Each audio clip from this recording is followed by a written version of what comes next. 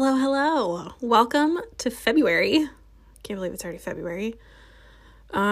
This month, we are building off of the influencer conversation that we had last week around inspiring and influencing your people to make some kind of move and like what all that looks like. And like in order to be an inspiration and influence to your people, I feel like we need to talk about like who your people are.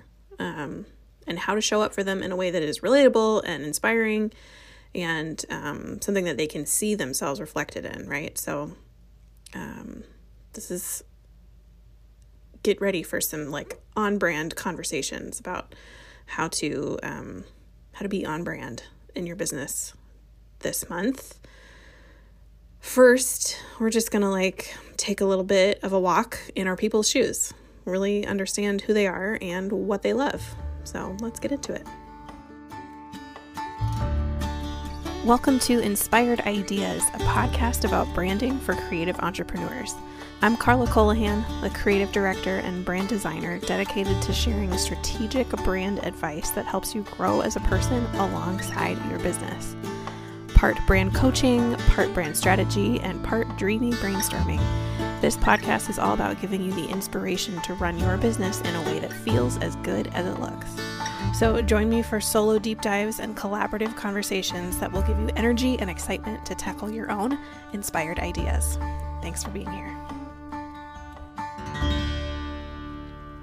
So the idea of walking in your person's shoes is especially helpful for discovering what kind of sensory experiences will speak the most to them.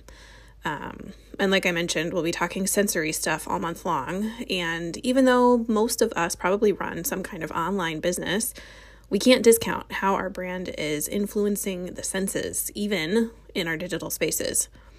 So how do we figure out what it's like to walk in our people's shoes?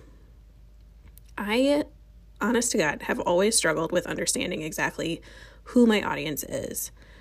Mostly because everyone has a slightly different strategy for conjuring up this ideal person. And unless you work with clients on a regular basis and like pay attention to the kind of things that they say to you or spend a good amount of time doing research, all of which I wasn't really doing up until maybe a couple of years ago, it can feel awkward to nail down your ideal person. But truthfully, I think for creative professionals like us, you can kind of approach this however you want. You can make it all up, or you can choose a person who you've worked with already. It doesn't really matter, as long as you're not attempting to do the equivalent of selling winter parkas in Florida, aka making up a person who has zero interest in or need for what it is that you do. You'll probably get pretty close to who your person is on some level. When I'm working with a client on brand strategy, we spend a decent amount of time talking about their audience. And I'm mostly interested in things like the basic demographics, like age, preferred gender orientation, income level, family life, some basic psychographics like their values and interests, whether they're a dog person or a cat person, stuff like that. Problems that they have as it relates to what you do, their hopes and dreams, and then preferences for like shopping and restaurants and what time they wake up in the morning. Are they more introverted or extroverted?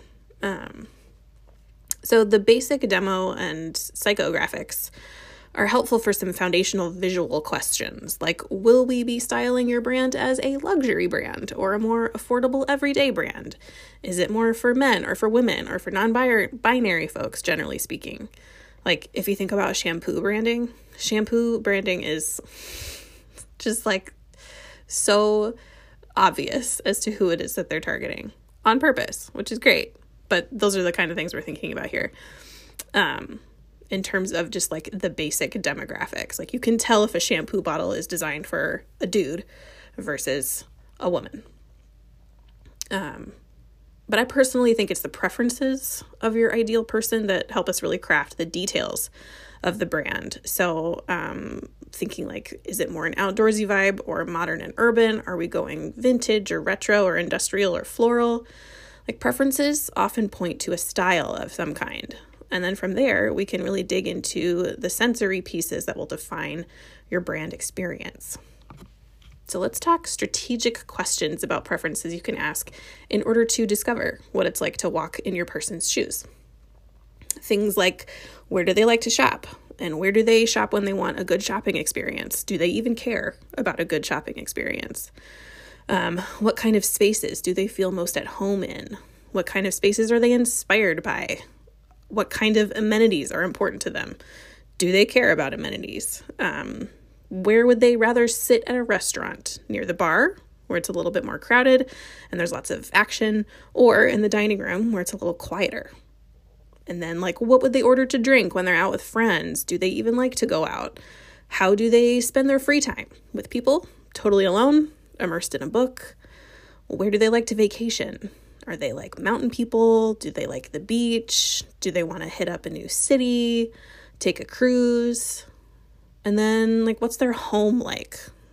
How do they style their personal space? I'll venture to say that a lot of us have ideal clients that are younger versions of ourselves. So it'll be a little bit easier to reach for these answers. But if your ideal client is not some version of yourself, which is totally okay and normal, you can dream up what their answers might be. And then once you build the brand from that place and start attracting customers or clients, or not, you'll have a better understanding of how to shape your brand experience. But because we're branding for a real human person, you got to take some of this with a grain of salt. Not every aspect of your ideal client profile will fit someone perfectly. And because even our ideal people are humans, they're going to grow and change. They might have more money at some points in their existence or sometimes less. So if you can consider your ideal person as a spectrum rather than a rigid set of guidelines, that can be helpful too. Let's take my business as an example of ideal person preferences. My ideal client is someone who is a younger version of me. She is idealistic, excited, motivated, full of ideas. She's great at what she does, but she's still learning her value and how to do all the marketing stuff. She's totally jazzed about building a brand to create impact. She's making money as a creative person in some capacity, but it's most likely not what she wants to be doing forever. She might have a 9-to-5 to pay the bills while she does a side hustle, or is already doing some work for clients or customers, but just wants to get it off the ground. Her shopping preferences. She loves to shop at Target, but will also happily stroll through a place like Crate & Barrel or Pottery Barn to dream up for her future space. Loves a good shopping experience. But more realistically, she's going to spend money for home furnishings at some place like IKEA, where it's just it's a good shopping experience, but a little bit more affordable. In terms of restaurants and nightlife, she is inspired by a restaurant with good ambiance, something with exposed brick or wood beams, probably has a booth that she can cozy up in for a long conversation over good food and signature beverages. But it also can't totally break the bank, so it's probably somewhere local rather than a chain. She loves a recommendation for a drink. She's game to try new things. She loves a good French fry because carbs plus salt plus fat equals love, obviously. Bonus points if there's an aioli or a truffle parmesan situation going on. She really just doesn't discriminate when it comes to French fries. Curly, sweet potato, shoestring, she loves them all. Her free time is almost all spent on her creative work because she has a hard time relaxing. She has a stack of books she wants to read. She loves to stroll around a bookstore. She's happy to spend time alone, equally happy to spend time with her close friends, of which she only has 1 or 2. And then she likes to do kickboxing on Saturdays and eat fancy donuts afterwards. She loves a good jazz playlist. Her ideal vacation is somewhere with good food, is easy on the budget, and gives her a lot of opportunities to take photos. Her home is decorated with meaningful objects, artwork, books, and photographs. She's a little bit messy, but she doesn't mind. Okay, it's a lot of preferences, but let's translate that into how I focus my branding on those preferences. I aim for a semi-industrial vibe, lots of raw materials, relatively minimalist, but not always, leaning towards the vintage with old school wallpaper and analog tech, but with modern touches like clean lines. I try to use photographs that have lots of texture, they're layered, they've got collages, or they have things like leather or linen, things that are simple and beautiful with a touch of nostalgia. I keep my offerings priced at a place where she can aim to afford them. So I have lower priced offerings for the super scrappy version of her because she likes to DIY, and higher priced offerings for the more affluent version of her when she's ready for more support and deliverables. Let's see, I have a strong emphasis on good photography and a very standard editing process for any photos or videos. In case you're wondering, I like to add some contrast and up the brightness and then add plenty of fade. And if you're looking for a good photo editor with some good filters, VSCO, VSCO, is my go-to. Nostalgia is big for my brand, so anything with inspiration or reflection, a little bit of moodiness. I like to think that this helps her see what she could aspire to be or what she wants her life to look like as she reflects back on it. On another note, beauty is important, and not just surface level beauty, but the extraordinary beauty of the ordinary. So I like to keep visuals simple but beautiful. Think a good layout, a lovely font. And as they say, good design is the least design possible. She likes to be comfortable, so simplicity with fonts and cozy colors with a pop of something for inspiration usually feels right. So you'll notice in my colors, they're pretty cozy, but we've got that like pop of cerulean blue and like a neon highlighter color for inspiration. As far as my content, I aim for it to be helpful and inspiring. I like to share other people's stories, often those of my clients, so she can see what's possible for her. I share things that make me laugh and occasionally share random reels that can help her get to know, like, and trust me. And then as far as platforms go, I meet her on Instagram, in her inbox with my newsletters, and over on Spotify with the podcast. Hi. I like to think that she enjoys visiting a website where there's lots to look at so that she can cozy up for good conversation and plenty of inspiration for her ideas. So other things to think about that I didn't really talk about with my person, clothing style. So fast fashion versus investing in quality pieces, or shoe preferences. Like if you think about the branding of a high heel company versus something like Birkenstocks. Accessory choices, rings or necklaces or headwear might speak to an eclectic style versus a super polished style. For me, I tend to focus on how my person wants to experience the world rather than what she shows up in, but a well-rounded picture is always a good idea. And if you're at a loss for where to start with walking in your person's shoes, start with yourself as you are now.